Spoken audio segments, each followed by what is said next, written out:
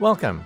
This is Dr. Michio Kaku, Professor of Theoretical Physics at the City College and the Graduate Center of the City University of New York. And this is Exploration.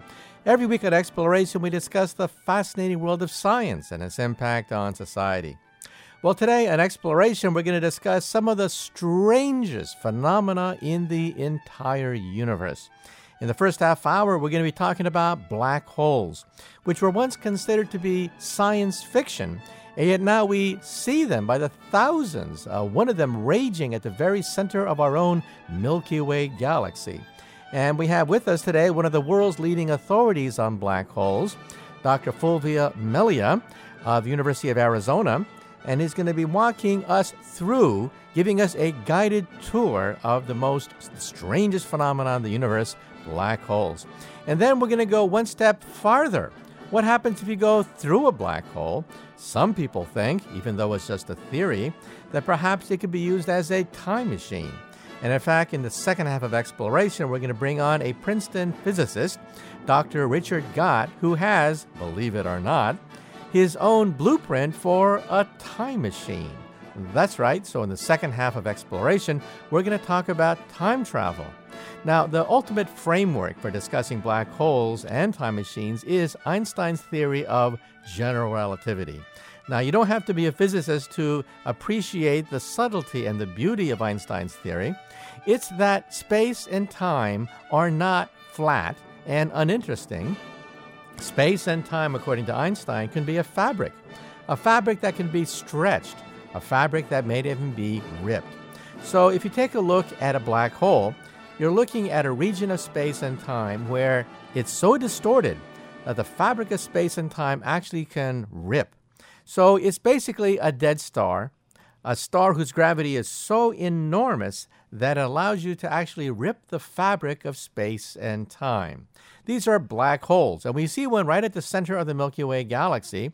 You can even see one tonight. Tonight, look up in the direction of Sagittarius. That's the center of the Milky Way galaxy, which by rights should be a gigantic fireball, but unfortunately is obscured by dust clouds. At the very center, you find a gigantic black hole. It weighs 2 to 3 million times the mass of our sun, and it's at the very center of the Milky Way. Well, what happens if you go through a black hole? No one's ever done it. No one knows for sure. But some people think that perhaps these massive distortions of space and time could give you a time machine. That is, if time is a river, then why not have the river of time make whirlpools, or perhaps even fork into two rivers? And so once again, our first special guest will discuss black holes. He's Dr. Fulvio Melia of the University of Arizona, one of the world's leading authorities on black holes. And then in the second half of Exploration, we're going to bring on Dr. Richard Gott, Professor of Physics at Princeton University, where Einstein used to work.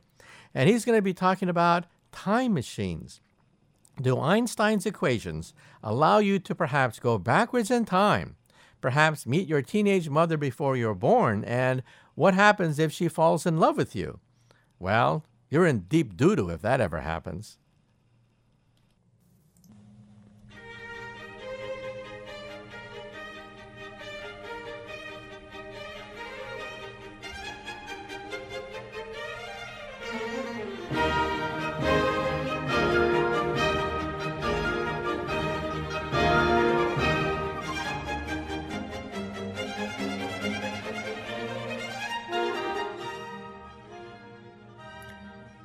And now I'd like to introduce our special guest for today. We're very delighted to have with us Dr. Fulvio Melia. He is the chairman of the physics department at the University of Arizona at Tucson, one of the centers of black hole physics. And he's the author of a new book called The Edge of Infinity, about black holes. So let's now get a few definitions off the ground before we head right into the center of a black hole. First of all, what is a black hole? Well, a black hole is an object whose escape velocity is the speed of light. In other words, light itself cannot escape a black hole. In other words, everything falls in, but nothing falls out.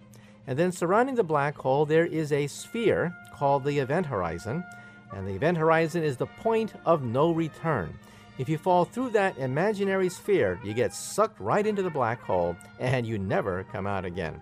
And lastly, we have two types of black holes. Stellar black holes, that is, old stars that peter out and collapse into a black hole, and galactic black holes, like at the center of the Milky Way galaxy itself, right in our own backyard. So once again, our special guest today is Dr. Fulvio Melia, and we are talking about one of the strangest objects in the universe, and that is the black hole. The first question for you is, how did you first get interested in physics and astronomy? Well, I actually grew up in Melbourne, and I don't know if all of your listeners have had the opportunity of visiting the Southern Hemisphere, but looking up at the sky from the Southern Hemisphere, one gets quite a different view than from the Northern Hemisphere. The Milky Way, for example, is very easily seen, and it stretches from one horizon to the next, and it fills the cosmic vault.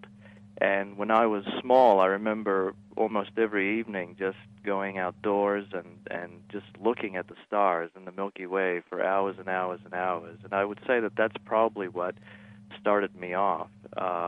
With that, of course, comes the natural curiosity of how things work and what these objects are, and one is led, I think, in most cases, to a study of physics, and that's what got me into physics and astronomy, I would say. And Arizona is one of the world's leading centers for astronomical research, I understand. So what is it like to be in Arizona versus being in New York City, to be able to look up at the night sky and see the Milky Way, and also to be at the very forefront of telescope technology? Well, that's the interesting comparison, of course, because even though I usually tell my friends, especially the ones overseas, even though we belong to the same country, the southwest of the United States is really very, very different from the Northeast, as I think everybody realizes. Here in Arizona, the skies are almost always clear. It's not a coincidence that many of the national and now the international telescope facilities are being built here. We get very little cloud cover during the year, so going out in the evenings, whether using a telescope or not, presents quite a glorious experience. It's a wonderful opportunity to feel the magnitude of the skies and the objects there. And of course, for research, especially for the observers and people who build instruments eventually placed on the telescopes with which these observations are made, there are very few places on the planet better than this to do studies such as this. The clarity of the skies and also the access to objects not only in the Northern Hemisphere, but those approaching what one would see from the Southern Hemisphere. Of course, Earth's rim prevents us from seeing all of the portion of the Milky Way that would be accessible from the south, but nonetheless, during a portion of the year, we can still see the center of the galaxy, for example, which is close to the southern horizon for us here in Arizona. But other than the skies here, the only other place that would present a comparable opportunity for studying these objects would be from countries such as Chile, which of course is way down south. So as far as we here in the United States are concerned, unless we want to travel to South America, this is probably the place to do this type of work. And also, tell us a little bit about how stars die and the formation of black holes. Right. Well, this, of course, is an ongoing investigation. We think we understand some pieces of the puzzle. Not everything is known. It's quite a long story. Black holes can actually form in several ways, and it's not clear that the supermassive objects that we see in the nuclei of galaxies form through the stellar process of life and then death. They may have formed in other ways, and we may come back to this in a few moments when we talk about the genesis of these objects early on after the Big Bang. But in terms of the smaller black holes, like the ones like Cygnus X1, for example, the objects that we think weigh perhaps 10 to 20 times as much as the Sun, as far as these objects are concerned, most of them are produced when a very massive star, and by very massive we mean an object that weighs anywhere between 30 to 50 times the mass of the Sun, burns its nuclear fuel rather quickly, it turns out, because the more massive the object is, the faster it burns the fuel, and then eventually loses that internal support that prevents it from collapsing to the middle.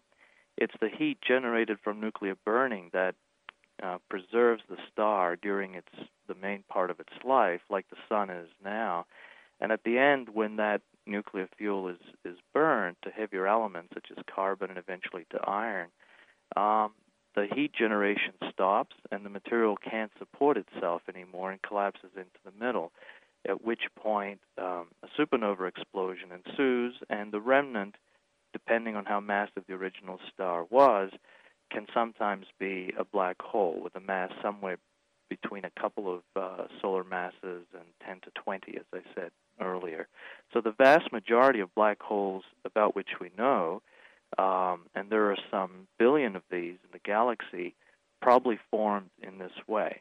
But there is another class of objects, like the one at the center of our galaxy and the center of many other galaxies, such as the Andromeda galaxy, our sister galaxy. These objects have a mass anywhere between 1 million to several billion times the mass of the Sun. And although some of them may have started as seeds from supernova explosions a long, long time ago and eventually have grown to the point where they are now, it's not clear that all of them could have formed that way. And the reason I say that, and this would lead into another part of the story, the reason I say that is that we now have very, very strong evidence that at least some of these supermassive objects were formed only 700 million years after the Big Bang, much, much earlier than the formation of galaxies and much of the structure that we see in the universe today.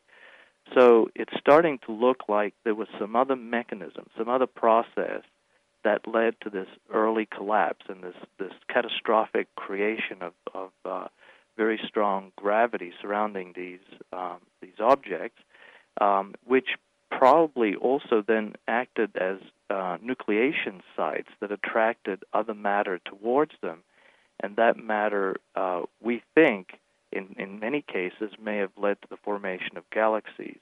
So the odd thing now is that we may actually owe our existence to the formation of these supermassive black holes, because they may have been the seeds that created galaxies, which then, of course, created stars within them and planets and life and so on. So it's quite a long, complex story, and we don't know all the details yet, but some of the pieces of the puzzle are starting to emerge in that there definitely appear to be several classes of these, and one class having to do with the supermassive objects somehow had a genesis much, much earlier than we thought before, and how they formed is not entirely clear yet.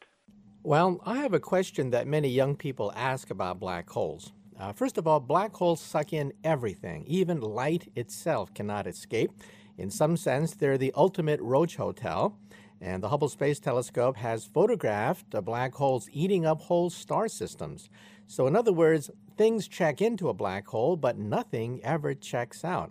Well, then the question is, well, a black hole should be invisible. Even light itself cannot escape from a black hole. Therefore, a black hole should be invisible. And yet we have the Hubble Space Telescope taking photographs of perhaps hundreds of black holes in outer space. And so then the question is, how do you photograph something that is invisible? Right. This is what's really generating much of the excitement these days with theoretical astrophysicists and, of course, the physics community in general. What telescopes that have been built up to this point have seen so far is not really the black hole itself, but what they see is light produced by matter falling into the black hole. Their resolution is not yet good enough for them to make an image of the black hole itself, the event horizon, which is the surface beyond which nothing can escape, including light. So if we really could see the black hole itself, what we would see is a dark shadow in front of a curtain of light. The curtain of light presumably would be produced by matter behind the black hole relative to us, and the black hole would absorb all of the light produced behind it, or redirect it away from our line of sight, because gravity can bend the path of light, and so we would see a dark shadow. That's what a black hole would look like if we had a camera with such clarity, such spatial resolution that we could see detail down to that size. It does look like by the end of the decade we may have the capability of actually forming such an image. But for now, telescopes such as Hubble and Chandra have not been able to do that yet. So instead what they show us is images, or what they produce is images of matter falling into the black hole from larger distances much further away than the event horizon itself. Both have done spectacularly in this regard, though. Both Chandra, the X-ray telescope, and Hubble have each produced a very deep image of certain patches of the sky. By deep, we mean that there were patches in the sky, such as one in the constellation of Ursa Major, where there are very, very few objects within our own galaxy inside of that patch, and so it's like looking through a relatively open window to much distances much further away than objects within our galaxy. And what they were able to do by staring at these patches was to collect light from objects some 10 to 12 billion light years away. In other words, objects that were producing this light only 7 to 8, 900 million years after the Big Bang.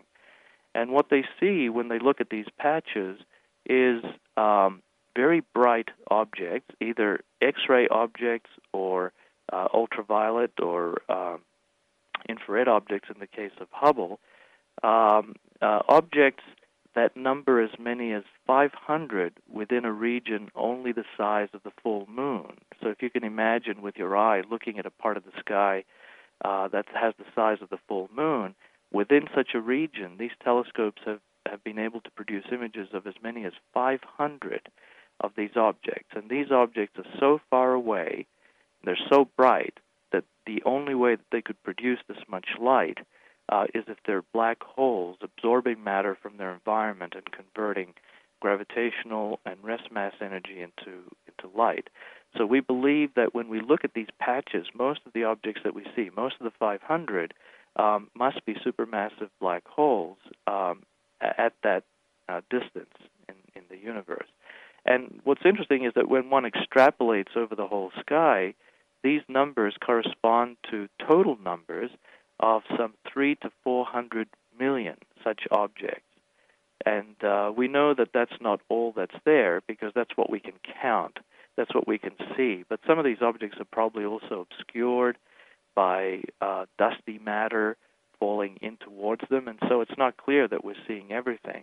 So the best that we can say is that there must be at least 300 million of these supermassive black holes spread throughout the cosmos. Chandra, of course, has gone on and done even much better than that. It's allowed us to look at the supermassive black hole at the center of our own galaxy with even better clarity, because it's much closer than the others. It's only 25,000 light years away compared to the 12 billion light years of many of these other objects near the beginning of the universe's life. And because this object at the center of our galaxy is so close, we've been able to study it with Chandra and now other instruments as well. The European Space Agency has its own X-ray telescope called XMM Newton, which has done similarly spectacular studies of these objects. But with Chandra, we've been able to see the X-rays produced by the black hole at the center of our galaxy with enough resolution that we can actually place the source, the location of the emitting plasma, within a region no bigger than the distance between the Earth and the Sun. In addition, this object seems to explode roughly once a day, producing a flare of X-rays. The X-ray intensity during these events goes up by anywhere between 30 and 200 times what the intensity is during the quiescent state. And so for a couple of hours, the black hole at the center of our galaxy shines much, much brighter than it otherwise does. And what's intriguing now, and these are the latest results that haven't even been published in the literature, what's intriguing now is that there is very clear evidence that during these events, we can see a periodic pulse. It's like the heartbeat of this object. There's a periodic pulse that occurs roughly once every 20 minutes. The natural interpretation for this, and again, it hasn't been published yet, so we have to look at this more carefully and make sure that we've ruled out all the other possibilities. But the natural interpretation is that what we're looking at is a phenomenon associated with X-rays being produced in a region orbiting the black hole within a distance only 3 to 4 times the size of the event horizon. So although we can't see the event horizon just yet with Chandra or Hubble, nonetheless, we're seeing a phenomenon associated with a mission that's occurring only 2 to 3 times the size of the event horizon. It's similar to what would happen if you imagine putting a searchlight on a planet and being in its focal cone only when the searchlight is pointing towards you. And so you would see a pulse every time the planet goes around the sun, which would then lead to a periodicity or a period of 1 year in the case of the Earth, because that's how long it takes the Earth to go around the sun. So it's a similar phenomenon with the black hole at the galactic center. We see this pulsation roughly every 20 minutes, and so we interpret that as being part of the plasma in orbit around the black hole, and the distance that corresponds to that period is about 3 times the size of the event horizon. So these are some of the most exciting things that are happening now as we speak, and the prospects will get only better as time passes and Chandra and XMM continue to look and discover additional activity, and also with the next generation of telescopes in the pipeline now. Now, everyone asks the question, what happens if you fall into a black hole? No one's ever done that, of course. But could you explain some of the distortions of space-time that occur if you were to fall into a black hole and someone were to observe you falling into a black hole from a distant planet? Right. And the answer to that, of course, depends, not surprisingly, on how massive the black hole is.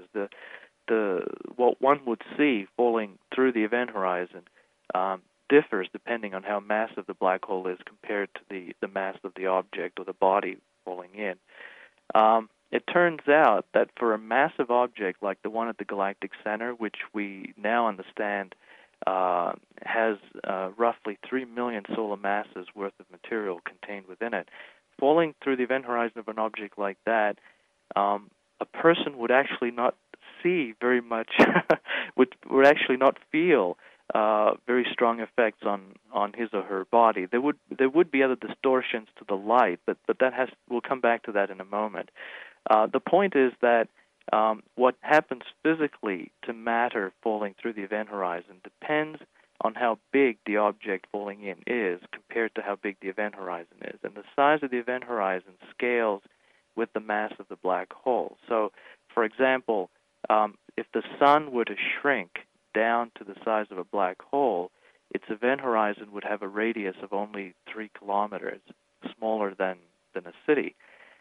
Whereas the black hole at the galactic center has an event horizon with a radius about 1/20th the distance between the Earth and the Sun, which is much, much bigger, of course, than 3 kilometers.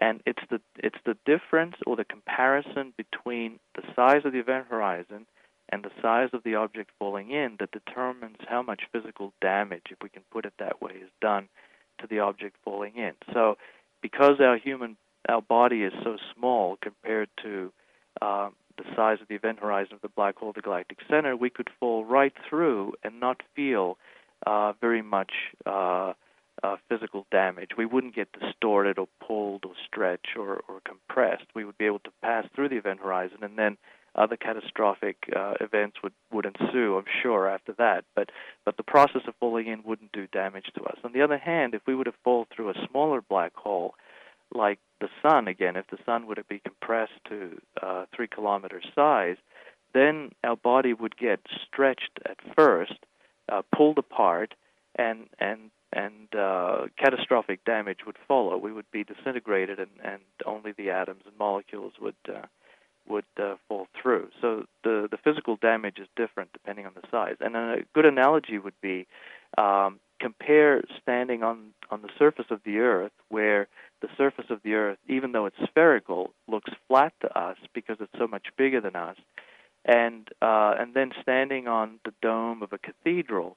The dome also is quasi-spherical at the top, but because the size of the sphere is much smaller compared to the Earth and much closer to our size, we feel the curvature of the dome much more. And so that's the analogy. A small black hole, because of its greater curvature relative to us, would do more damage to our body falling through than a big black hole does. Now, that's as far as physical damage is concerned. But what we see, though, would be less dependent on the size, and there would be significant distortion to the light path progressively as we get closer and closer to the event horizon. So light, because of gravitational redshift, meaning that photons have progressively less and less energy, not speed. The speed of light is always the same, but the energy of the photons decreases relative to us at infinity as they get closer and closer to the event horizon. Because of that decreasing energy, we have greater and greater difficulty seeing the light. Eventually, as the light reaches the event horizon, it's lost all of its energy relative to what we see, and so we wouldn't be able to even detect the light anymore, even though it would still be coming out until it passes through the event horizon, and then beyond that, we wouldn't see it anymore.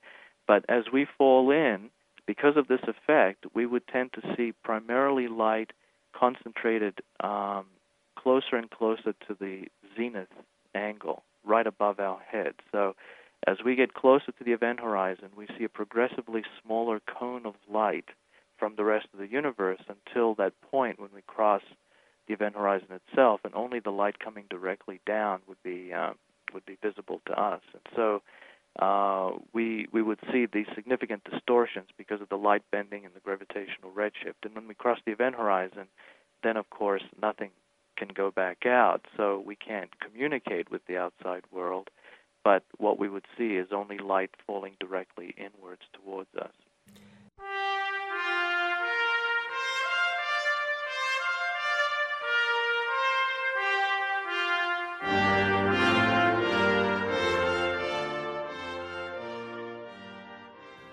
Well, I'm afraid that's it for the first part of Exploration. Once again, our first special guest was Professor Fulvio Melia, Professor of Astronomy at the University of Arizona. And in the second half, we bring on Professor Richard Gott of Princeton University, who is the creator of his own version of a time machine. And if you want a copy of today's program, call the Pacifica Program Service at 1-800-735-0230. That's 1-800-735-0230. And be sure to check out my website. It's www.mkaku.org, mkaku.org.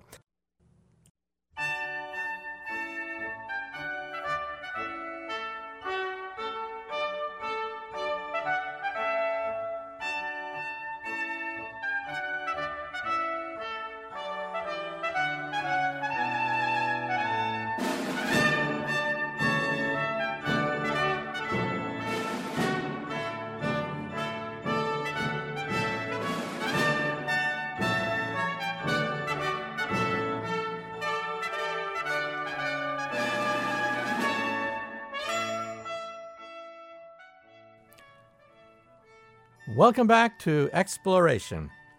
Once again, this is Dr. Michio Kaku, Professor of Theoretical Physics at the City College and the Graduate Center of the City University of New York, and this is the second half of Exploration. In the first half of Exploration, we begin a discussion with Dr. Fulvio Melia. He is a professor of astronomy at the University of Arizona and one of the leading experts on black hole physics. And as we said before, black holes are not science fiction. We see these things in outer space. They gobble up entire star systems, but then that leaves open the question, well, if black holes can eat up entire star systems, where do the stars go? Well, to be blunt about it, we physicists don't really know. There's a controversy among physicists as to what happens. Some people think that stars are simply crushed into nothingness and, well, that's it. Period. End of story. The black hole has just had lunch. Other people say, well, not so fast. Perhaps black holes can be gateways to another universe. And then the question is, well, what lies on the other end of that universe? And again, we're now entering the realm of science fiction because Einstein's equations break down.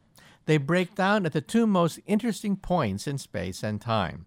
First, the center of a black hole.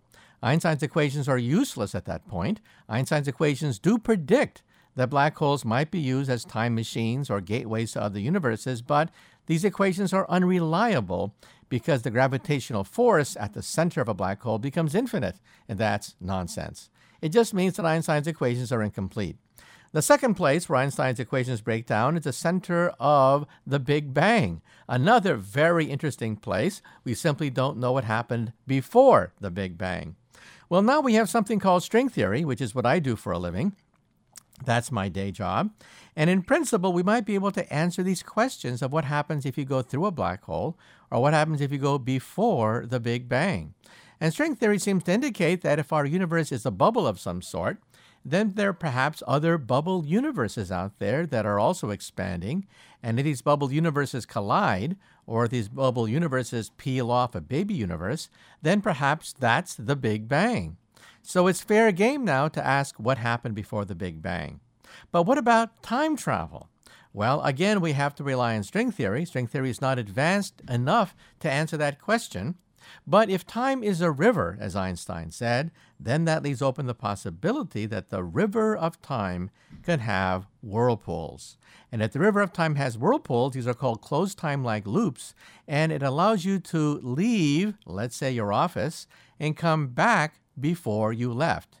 In other words, you might be able to come back yesterday. Now, this, of course, is all nonsense, you might say to yourself, but hey, these are logical conclusions of Einstein's equations and perhaps may even be allowed by string theory. So our next guest is Dr. Richard Gott of Princeton talking about time travel.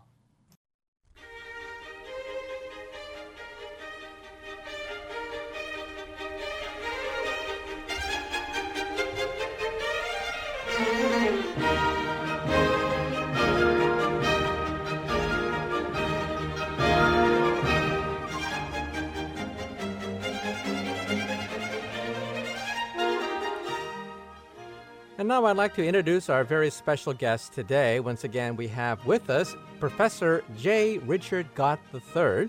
He's a professor at Princeton University, and he's the author of a book called Time Travel in Einstein's Universe: The Physical Possibilities of Travel Through Time.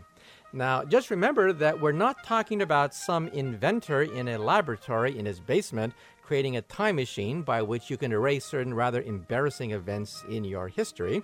We are, in fact, talking about hard physics. We're talking about perhaps one day a civilization much more advanced than ours, or perhaps maybe even our descendants thousands of years from now, may have the ability to manipulate the energy of a star, in which case they may be able to create a time machine capable of changing the past. And so the question is time travel possible, given the fact that there are all sorts of horrible paradoxes you can get if you go backwards in time, for example, and shoot your parents before you're born? So once again today, our guest is Professor J. Richard Gott III, a professor at Princeton University, and we are talking about time machines and time travel. The first question for you, Professor Gott, is how did you first get interested in physics? Well, I got interested in astronomy when I was about 8 years old. I belonged to a stargazer group that was organized by our Junior Astronomical Society, and so I had a telescope, and astronomy was a hobby of mine in high school. And when I became interested in physics in high school and so forth, I later decided to take my physics and work on astrophysics because that had always been a hobby and of particular interest to me. And was there anything about the romance of the stars, anything about, for example, looking for intelligent life in outer space or wondering where the universe came from? Was there anything specific about astronomy that fascinated you? Well, I was particularly interested in the Big Bang theory. At that time, this was a bit before Penzias and Wilson had discovered the cosmic microwave background radiation. So I was always a fan of the Big Bang theory versus as opposed to the steady state theory. Okay. And I understand today you're affiliated with the Intel Science Talent Search, or formerly known as the Westinghouse Science Talent Search. So tell us a little bit about your experience judging high school kids. Well, for many years, I was the judge, chairman of the judges for the first Westinghouse, and then it's now sponsored by Intel, the Intel Science Talent Search. And this is a wonderful science competition. It's the oldest and most prestigious competition for high school students in science in the country. And 5 of its winners have gone on to win Nobel Prizes. So it's a wonderful contest, and it asks you to do a piece of real research and submit your research just like you would write a research paper and so forth. So unlike a test of some sort, it's really you just try research, and we look at your research. So it's kind of like if you were a baseball camp, you could test people out by seeing how fast they ran down to first base. That would give you some idea of how they might play baseball. But a baseball scout would tell you that it's really, if you're scouting for the major leagues, you really want to see people actually play baseball. So this gives students a chance to do real research projects, which are fun. And many people that enter this contest, they fall in love with doing research and do it for the rest of their lives. And many of the winners of this contest have gone on to wonderful careers in science. So I would encourage people to apply for it. 40 winners come to Washington each year, and they give out very large college scholarships, and it's a very exciting thing. Okay, now let's talk about time travel in particular. There's a movie hitting the silver screen right now called Terminator 3, where killer robots from the future come back to harass us in the past. So what started your romance with time machines? Because in the area of physics, most physicists tend to, at least in the old days, scoff at the whole notion of going backwards in time. Well, I got interested in time travel by exploring some solutions to Einstein's equations. Einstein developed his theory of general relativity, which is his theory of curved space-time to explain gravity. And we take this theory very seriously because when he finally solved the equations for this in 1915, they made predictions about light bending as it would pass near the sun, and these were checked experimentally, and Einstein was found to be right and Newton was found to be wrong. So since then, people have been interested in exploring exact solutions to Einstein's equations, and you've heard of probably the most famous one is the black hole solution. That's an exact solution to Einstein's equations. So we take black holes seriously, even though they're quite extraordinary objects, because they do solve Einstein's equations of gravity. So I got interested in cosmic strings. These are theoretical objects that are dense threads of energy left over after the Big Bang that are predicted in about half the theories of unified particle physics in the early universe. We haven't found them yet, but we are searching for them. And I found an exact solution for one cosmic string, what the geometry around one cosmic string would look like.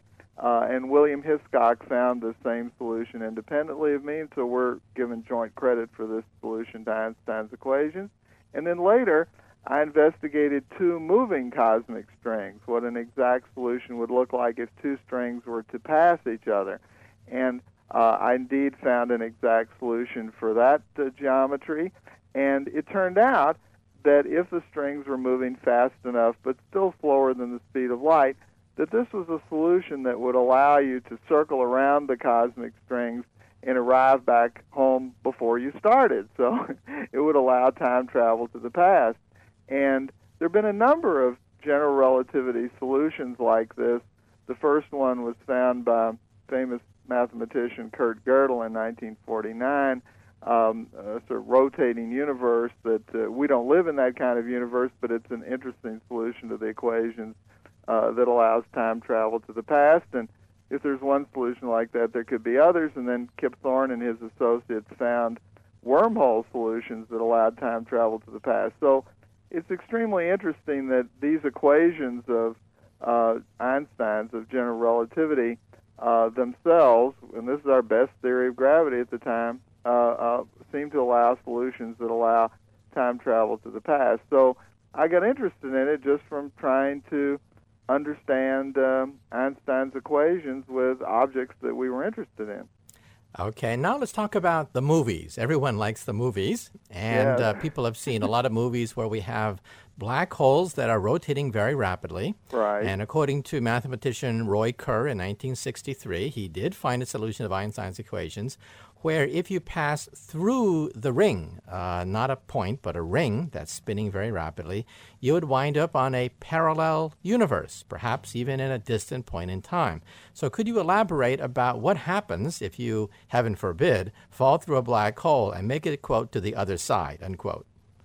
Well, this was an unperturbed black hole.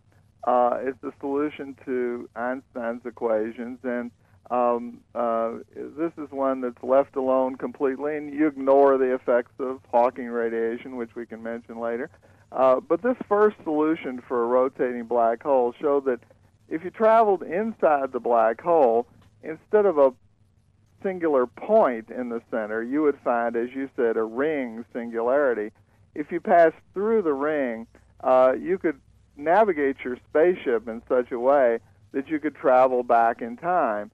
And then after leaving this region, you could go and pop out into another universe, sort of like getting on an elevator at a store and going up to the first, going from the first floor to the second, and you could get out on the second floor universe. Then later you could go out and go up to a third floor universe and so forth. But there was no getting back to the first floor. Once you went in the rotating black hole, it was not possible to come back outside and brag to your friends about your adventures. But quite interestingly, there was a region of time travel that was trapped inside the rotating black hole in Kerr's solution. Okay, now let's say you go through the black hole and you're not crushed by gravity because it's, gravity is spread out a little bit throughout the ring. However, there are some naysayers who say, wait a minute, let's not go so fast. And you mentioned that the black hole was not perturbed. So could you tell us a little bit about some of the naysayers who say that maybe you can't make it quite all the way through that black hole? Well, the trouble is that when you pass inside this black hole and you pass into the region of time travel, if you're looking back outside, you're seeing the history of the external universe as you're passing outside. And in Mr. Kerr's solution, as you passed into the region of time travel, you would be able to see the entire future history of the universe pass before your eyes. Now, you might say, well, this is a good thing, very interesting for historians. You get to see the whole future history of the universe in a finite amount of time. But the trouble is those photons coming in would be infinitely blue-shifted and become, instead of visible photons, they would become ultraviolet and gamma-ray photons. So these could kill you. You have to pass them on your way into the region of time travel. Other effects need to be considered, too, like the fact that the black hole may evaporate, would it be expected to evaporate from Hawking radiation, which cuts off your view of the very late history of the universe, but also induces other effects, quantum effects on the inside of the black hole. So the situation is that some people have explored this situation, Mr. Burko for one, Amos Ori, and they have found that you, traveling to the region of time travel, you would probably pass a singularity. The curvature of space-time would become infinite. However, it takes a very brief amount of time for this to occur. So the singularity may be weak in the sense that it may not tear your body completely apart. And also, quantum effects would be expected to knock out any infinities in the solution. So the trouble is that we don't really know exactly what happens to you when you go inside a rotating black hole, and we may need a theory of quantum gravity to explain this. We know how gravity behaves on macroscopic, ordinary scales. Einstein's theory gives us a wonderful and very well-checked theory of that, but we don't know how gravity behaves on microscopic scales, and to understand what would really happen going into a black hole, we may need to know that. Okay, well, we have had on this radio show several people who work in superstring theory, like I do, and we do look at these things. However, the theory is not very well developed yet. So let's ask a hypothetical question. Let's say you are an advanced civilization like we see in the movies. An advanced civilization that can move planets and move stars. I mean, really powerful technology we're having here now. Yeah. With that kind of technology, do you think that someone could go through the ring to perhaps a parallel universe or perhaps in time, or it's just simply not known in terms of what we know about quantum gravity? Or do most people think, bah, humbug, you just can't do it? Well, I think that if you were using my cosmic strings, what a super civilization would try to do is find a loop of cosmic strings. Cosmic strings either are infinite, they have no end, so either they're infinite if we found them. They're either infinite or they come in loops. So you can think of spaghetti or spaghettios. So find one of the spaghettios, one of the loops, manipulate it so that it collapses by a large factor, and you could arrange it with your massive spaceships flying around it so that the two sides of the string would pass each other at the speed required to make a time machine.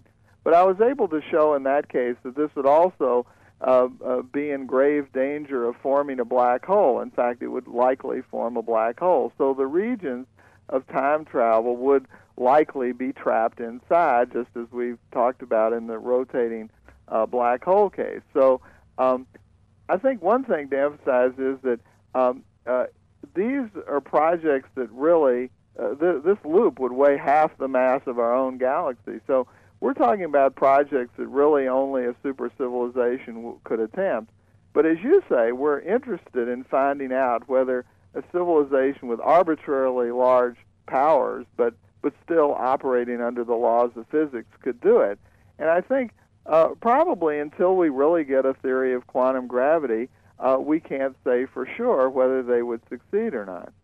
Okay, now let's talk about the wormhole, because on Star Trek, they simply zap through wormholes to the other side of the galaxy. Now, if you had a black hole, there is a problem there, and that is it's a one-way ticket. It's basically a roach motel. You go in and you never check out again. It's a one-way trip. However, these wormholes that we see on Star Trek are transversible. You go back and forth, back and forth. It's like taking a Sunday drive right through a wormhole. So tell us a little bit about wormholes and whether or not they're practical.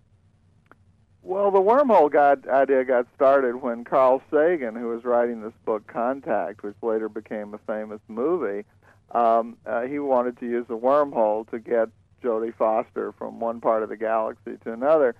And so he called up his friend Kip Thorne and said, listen, I'd like to get the physics right here. What about the physics of wormholes? So Kip Thorne and his associates investigated this, and they found out that in order to transverse it back and forth, you had to prop it open with some what we call negative energy density stuff. This is stuff that weighs less than zero. In other words, you'd have to add mass to this to get back to zero. It's stuff that weighs less than zero. Well, that's very strange stuff, but You might say, well, that's strange. You wouldn't expect to find that. But curiously, we do know of a quantum mechanical effect, the Casimir effect, which is one where if you take two parallel metal conducting plates and you put them very close together, the quantum vacuum state in between the two plates actually acquires a negative energy density. It weighs less than zero. So Kip Thorne was proposing, and similar effects occur in connected with Hawking radiation and black holes and so forth.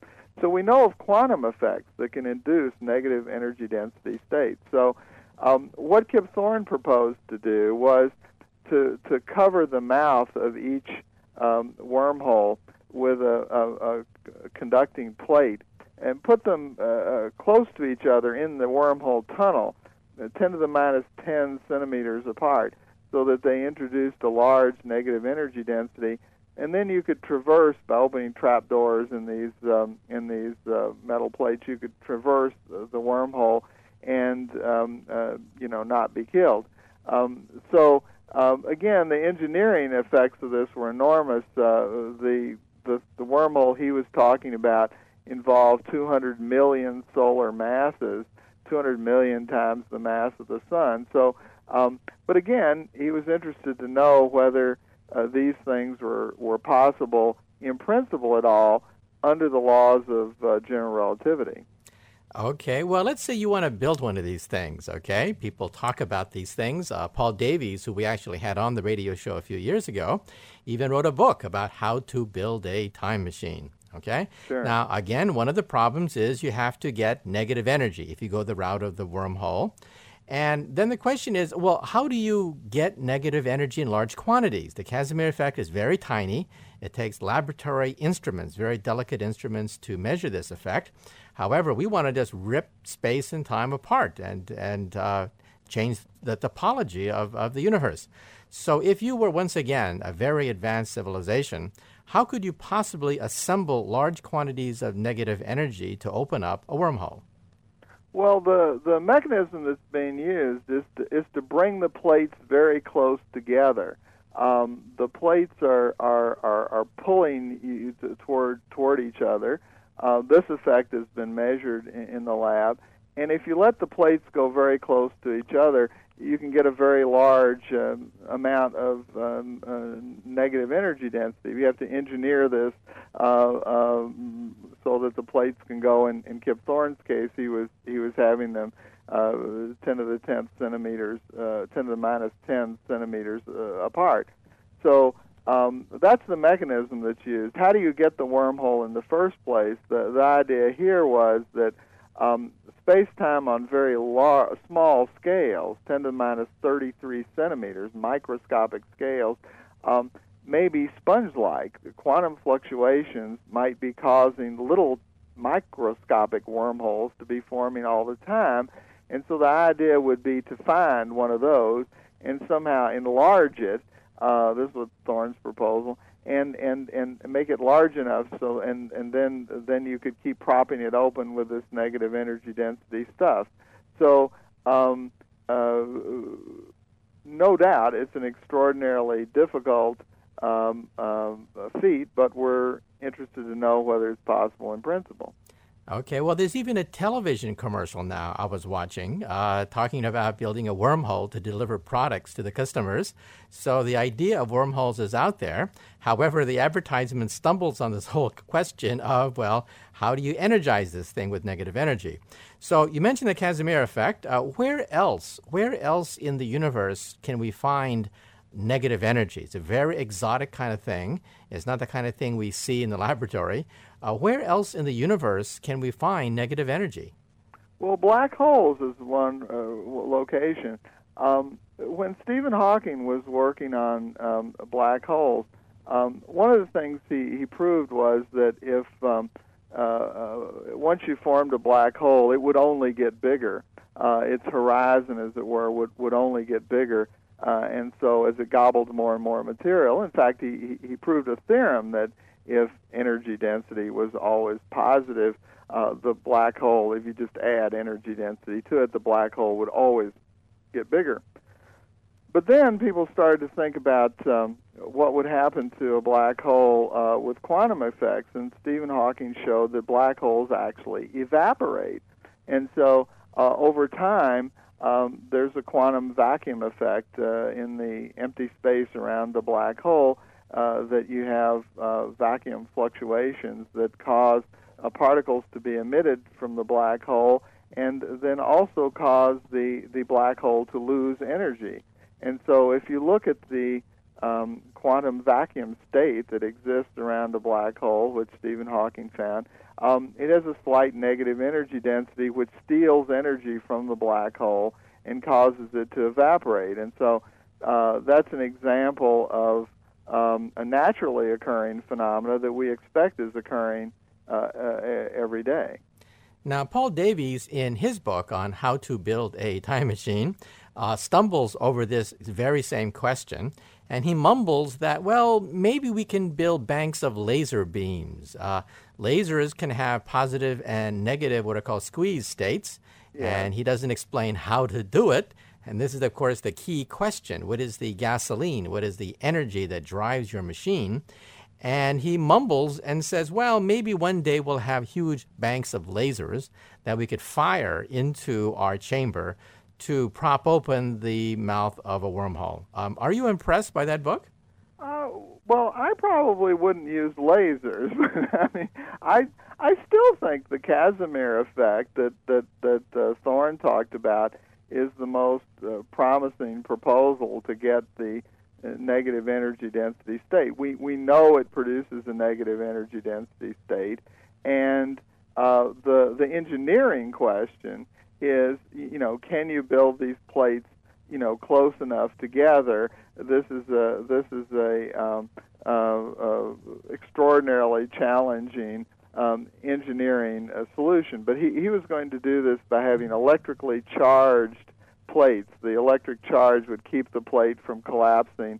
The repulsion of the electric charges would keep the plate from collapsing, and to put the two plates very close together. So I think that's the original Kip Thorne and his associates proposal is still the most if you will, practical one, and this is really something that we've observed in the lab. So I think it's by that turn they were trying for a conservative solution that involved physics that we understand. And if you want more information about time travel, then get a copy of my latest book, Physics of the Impossible, which has a complete discussion of space-time and time travel and interdimensional travel.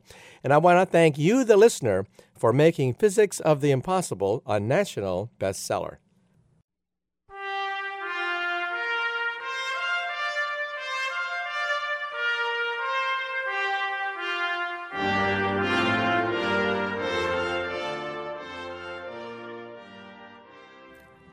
Well, I'm afraid that's it for exploration. So once again, our first special guest today was Professor Fulvio Melia, chairman of the physics department at the University of Arizona and one of the world's leading authorities on black holes. And in the second half of exploration, we brought on Professor Richard Gott of Princeton University, who, believe it or not, has his own particular design for going backwards in time. And if you want a copy of today's program, call the Pacifica Program Service at 1-800-735-0230. That's 1-800-735-0230 for a copy of today's program. Once again, this is Dr. Michio Kaku, Professor of Theoretical Physics here in New York City. Check out my website, www.mkaku.org, mkaku.org. Good day.